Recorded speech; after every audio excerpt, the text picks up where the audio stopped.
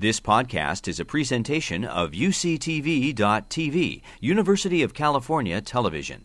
Like what you learn? Help others discover UCTV podcasts by leaving a comment or rating in iTunes. As humans, we often ponder the pleasures of life, right? Things like good food, a drink with friends after a long week of work, right? Falling in love, that's a great thing in life, right? Spending time with family. These are all undoubtedly great things that we enjoy in our lives. I'd also argue that sleep is one of those great things in our lives, right? There's nothing better than sleep when you're truly tired. You know, the feeling of climbing into bed, pulling up the covers, putting your head down and falling asleep is pure bliss. And we see this in cases of extreme sleep deprivation. For example, here's a picture of Peter Tripp. He was a DJ in New York in the 1950s, and as a publicity and fundraising stunt, he tried to stay awake for as long as he could. He managed to stay awake for over 8 days, which is pretty remarkable, on the air the entire time. What's even more remarkable to me is that others came along and actually beat his record. I can't imagine why anyone would want to do this. But on a less extreme scale, I bet that most everyone in this room follows the same pattern that I do. And that is we sleep too little during the week, and then we catch up on sleep on the weekend, all right?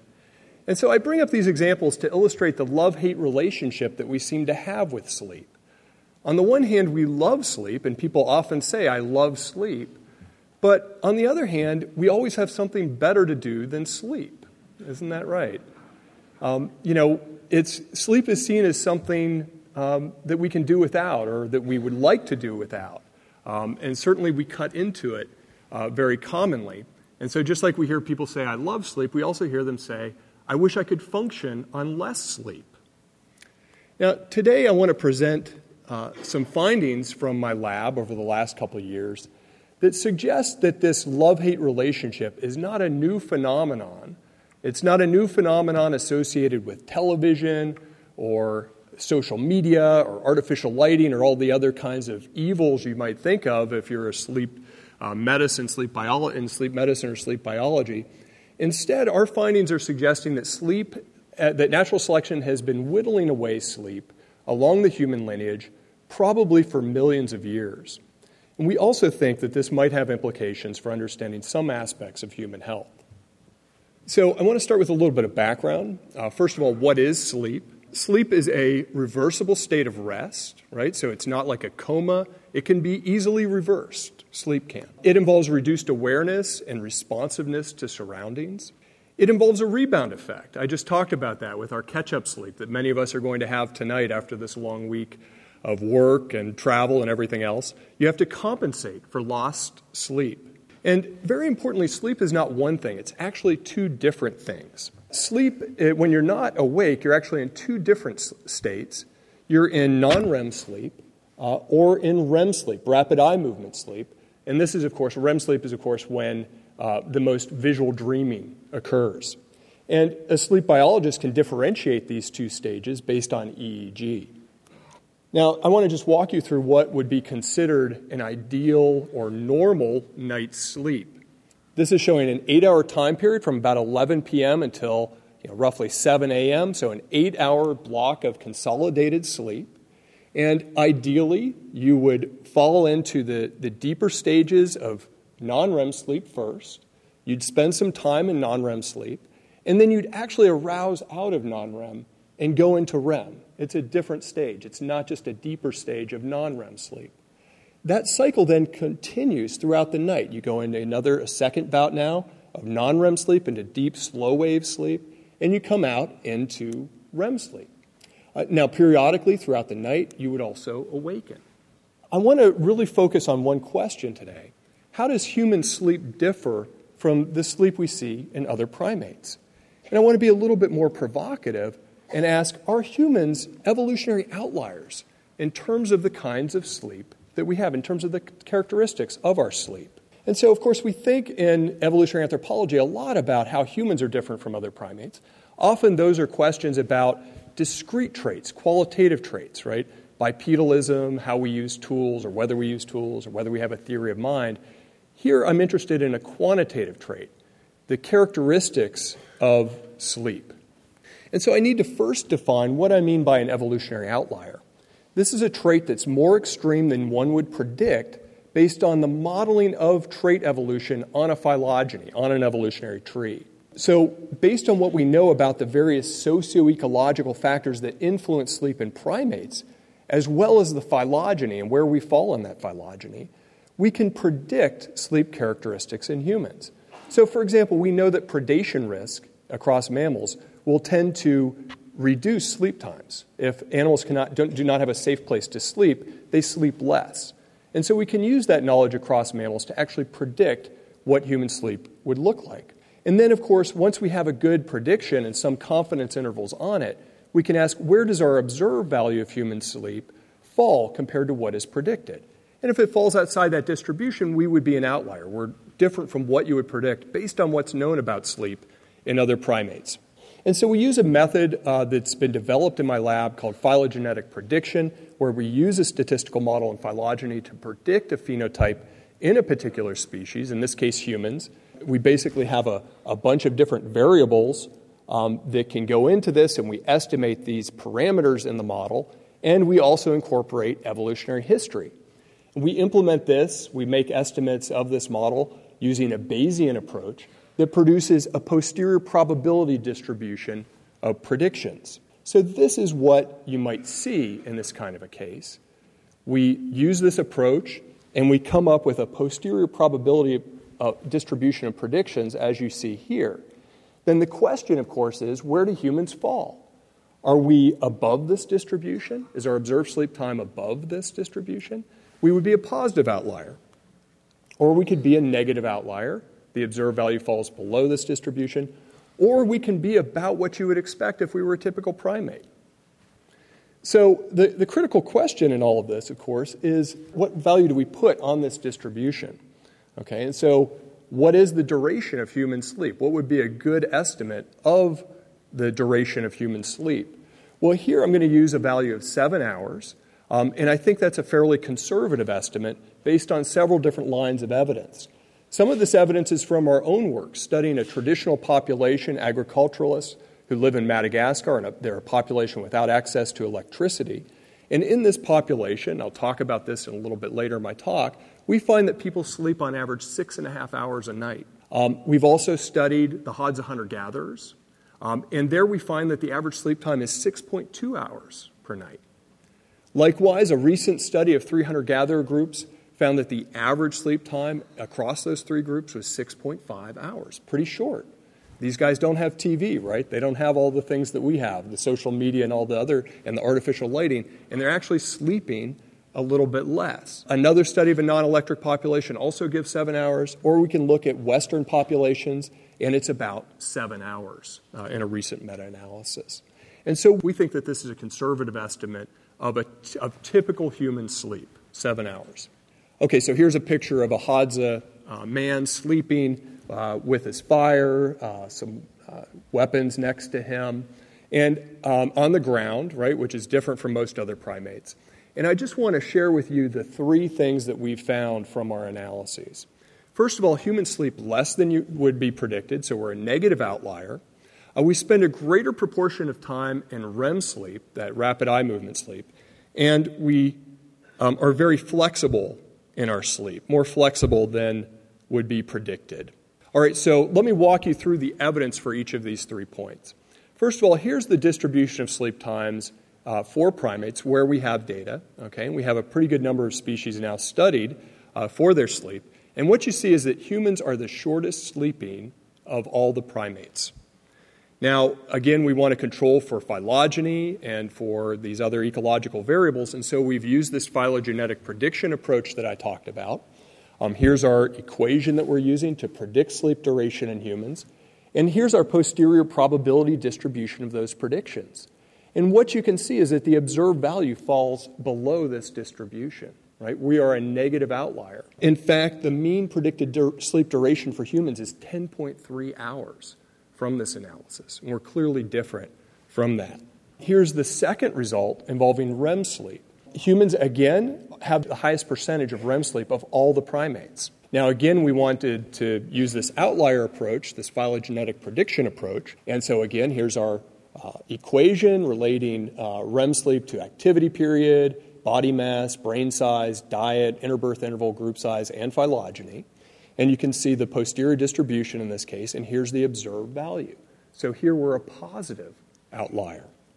And we know that this is achieved via higher than expected REM sleep. So if we just look at the total amount of REM, we're looking here at the percentage of REM, but the total REM, we have higher than expected REM and less than expected non-REM. It looks like both of these are shifted. Okay, then the final set of results I want to share with you involves a hypothesis that we came up with based on the ethnographic literature, based on experimental studies, and based on the historical record. And that is that natural human sleep is more flexible than we usually appreciate. And so let me just walk you through some of the findings that were already out there before we came into this sphere. Here's an example from the ethnographic literature, work by Dan Everett on the Piraha, South American hunter-gatherers, where he reports that the Piraha take naps, 15 minutes to 2 hours at the extreme, during the day and night. There's loud talking in the village all night long. Consequently, it's very difficult for outsiders to sleep well among the Piraha. And in a more sort of a review article of all of this ethnographic literature on sleep patterns, Carol Worthman notes that human nights are filled with activity and significance, and nowhere do people typically sleep from evening until dawn. In terms of the historical record, some of you might be familiar with Roger E. Kirch's work, in which he looked through the historical record in multiple cultures in Europe over the past couple of thousand years and found evidence in much of the written record there for references to a first sleep and a second sleep with a period of nighttime activity in between.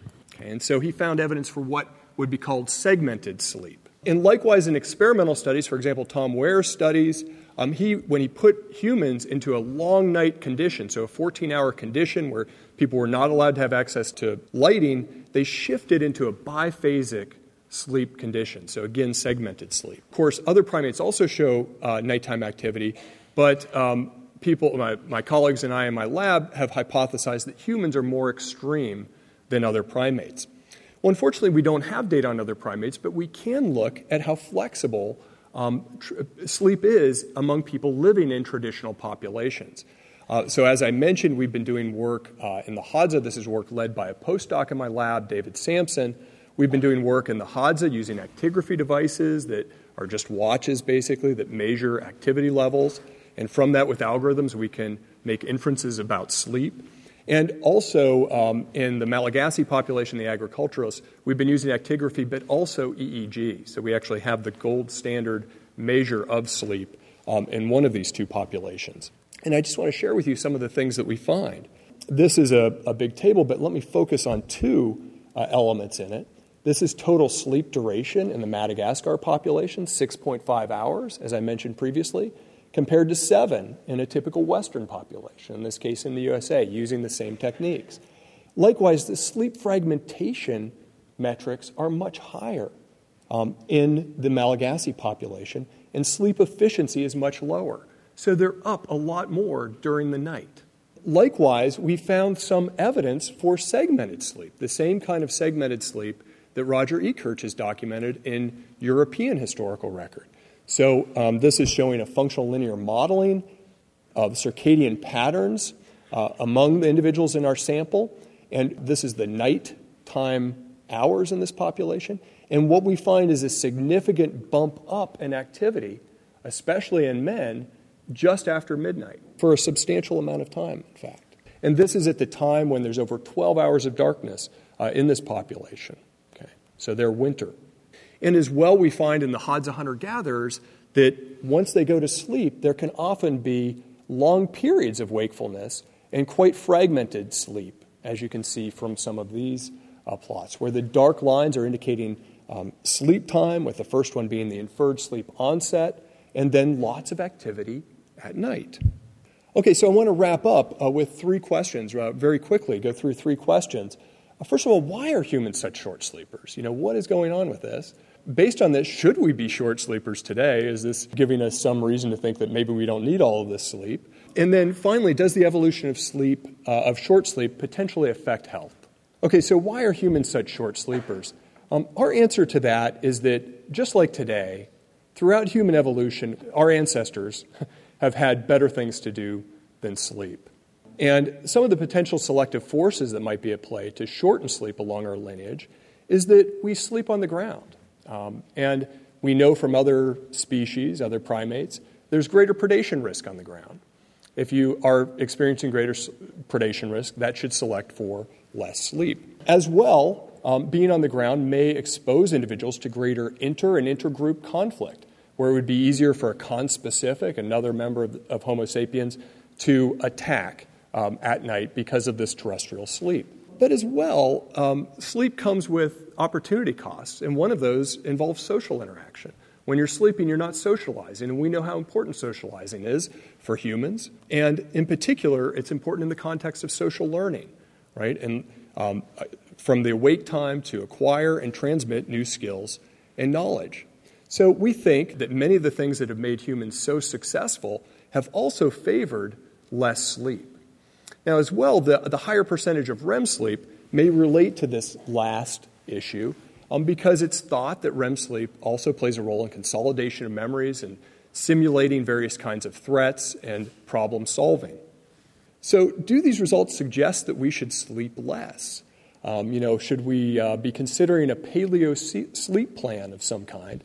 I think our findings and those of others are suggesting that a paleo sleep plan would involve very short and fragmented sleep, very brutish in another way. And I think we can turn to evolutionary medicine to help us think about this issue. A central tenet of evolutionary medicine, as we've heard in the previous talks, is that natural selection operates on reproductive success, not on health. In fact, short, fragmented sleep is associated with many poor health outcomes. Those include cardiovascular disease, higher rates of cardiovascular disease, metabolic dysfunction of various sorts involving diabetes, for example, and cancer, right? So there are serious problems with having a short, fragmented sleep. Yet many of these problems would actually occur likely later in life, post-reproduction and the selection shadow. And so perhaps we need to think about whether reproductive success is more relevant to us today or health and longevity. If reproductive success is important, maybe a paleo sleep plan is a good one, but I bet that most people in this room are more concerned about health and longevity, in which case this is probably a bad idea. And in fact, I would suggest that humans today are having the best sleep that we've ever had in our evolutionary history. And, so you could imagine that this gentleman's having a much better sleep on average than this individual is going to have tonight. And there are many reasons to enjoy this for those health benefits I just mentioned, as well as for better cognitive function, better immune function, etc. Does evolution help us understand modern sleep and sleep disorders? Of course, many people do not get to experience this kind of nice, relaxing sleep, consolidated sleep. For example, many people, about 10% of the U.S. population, has some kind of insomnia. Based on our findings, I guess one question that arises is, should we really expect to sleep through the night every night? That doesn't look like it's really been a part of our evolutionary history. That seems to be a modern phenomenon that we strive for. And so perhaps middle-of-the-night insomnia is not so unexpected, especially for those of us that may have ancestors who had that kind of segmented sleep pattern. As well, you could imagine that individuals who experience threats of various kinds would have an adaptive response to not sleep. And of course, in modern society, many people do still do experience these threats. People living in inner city environments, for example, or people in a relationship where there might be domestic violence. As well, there's societal threats, such as racism. Many people are now showing that these kind of threats affect people's sleep, leading to sleep disparities, and they're even linking that up to some of the other health disparities that are known, for example, among different racial groups in the U.S. And so finally, does the evolution of short sleep help us to understand disease? Is there a case of that? Recently, Randy Nesse, Tuck Finch, and I proposed that this may help us understand Alzheimer's disease, which is thought to be a uniquely human disease, as we heard previously in Ajit's talk. And this really our idea relates to the glymphatic system. This is a system of the brain that's only recently been discovered in the last several years. It's an amazing set of discoveries. And this glymphatic system is involved in removing metabolic byproducts, including amyloid beta, which is involved, of course, as you know, in Alzheimer's disease. And so a lot's being learned about this system, of how the cerebral spinal fluid moves through the brain and picks up various kinds of pollutants in the brain and carries them away. And most importantly for our hypothesis is that this system functions most effectively during sleep. So we're proposing that this is one trade-off, there are probably others, of evolution acting to reduce sleep along the human lineage. So I hope I've convinced you that this evolutionary perspective is useful for understanding this love-hate relationship that we have with sleep. And I want to thank you all for staying awake. I didn't see anyone sleeping. Thank you. And I want to especially thank my collaborator on a lot of this, David Sampson. You've been listening to a podcast by University of California Television. For more information about this program or UCTV, visit us online at uctv.tv.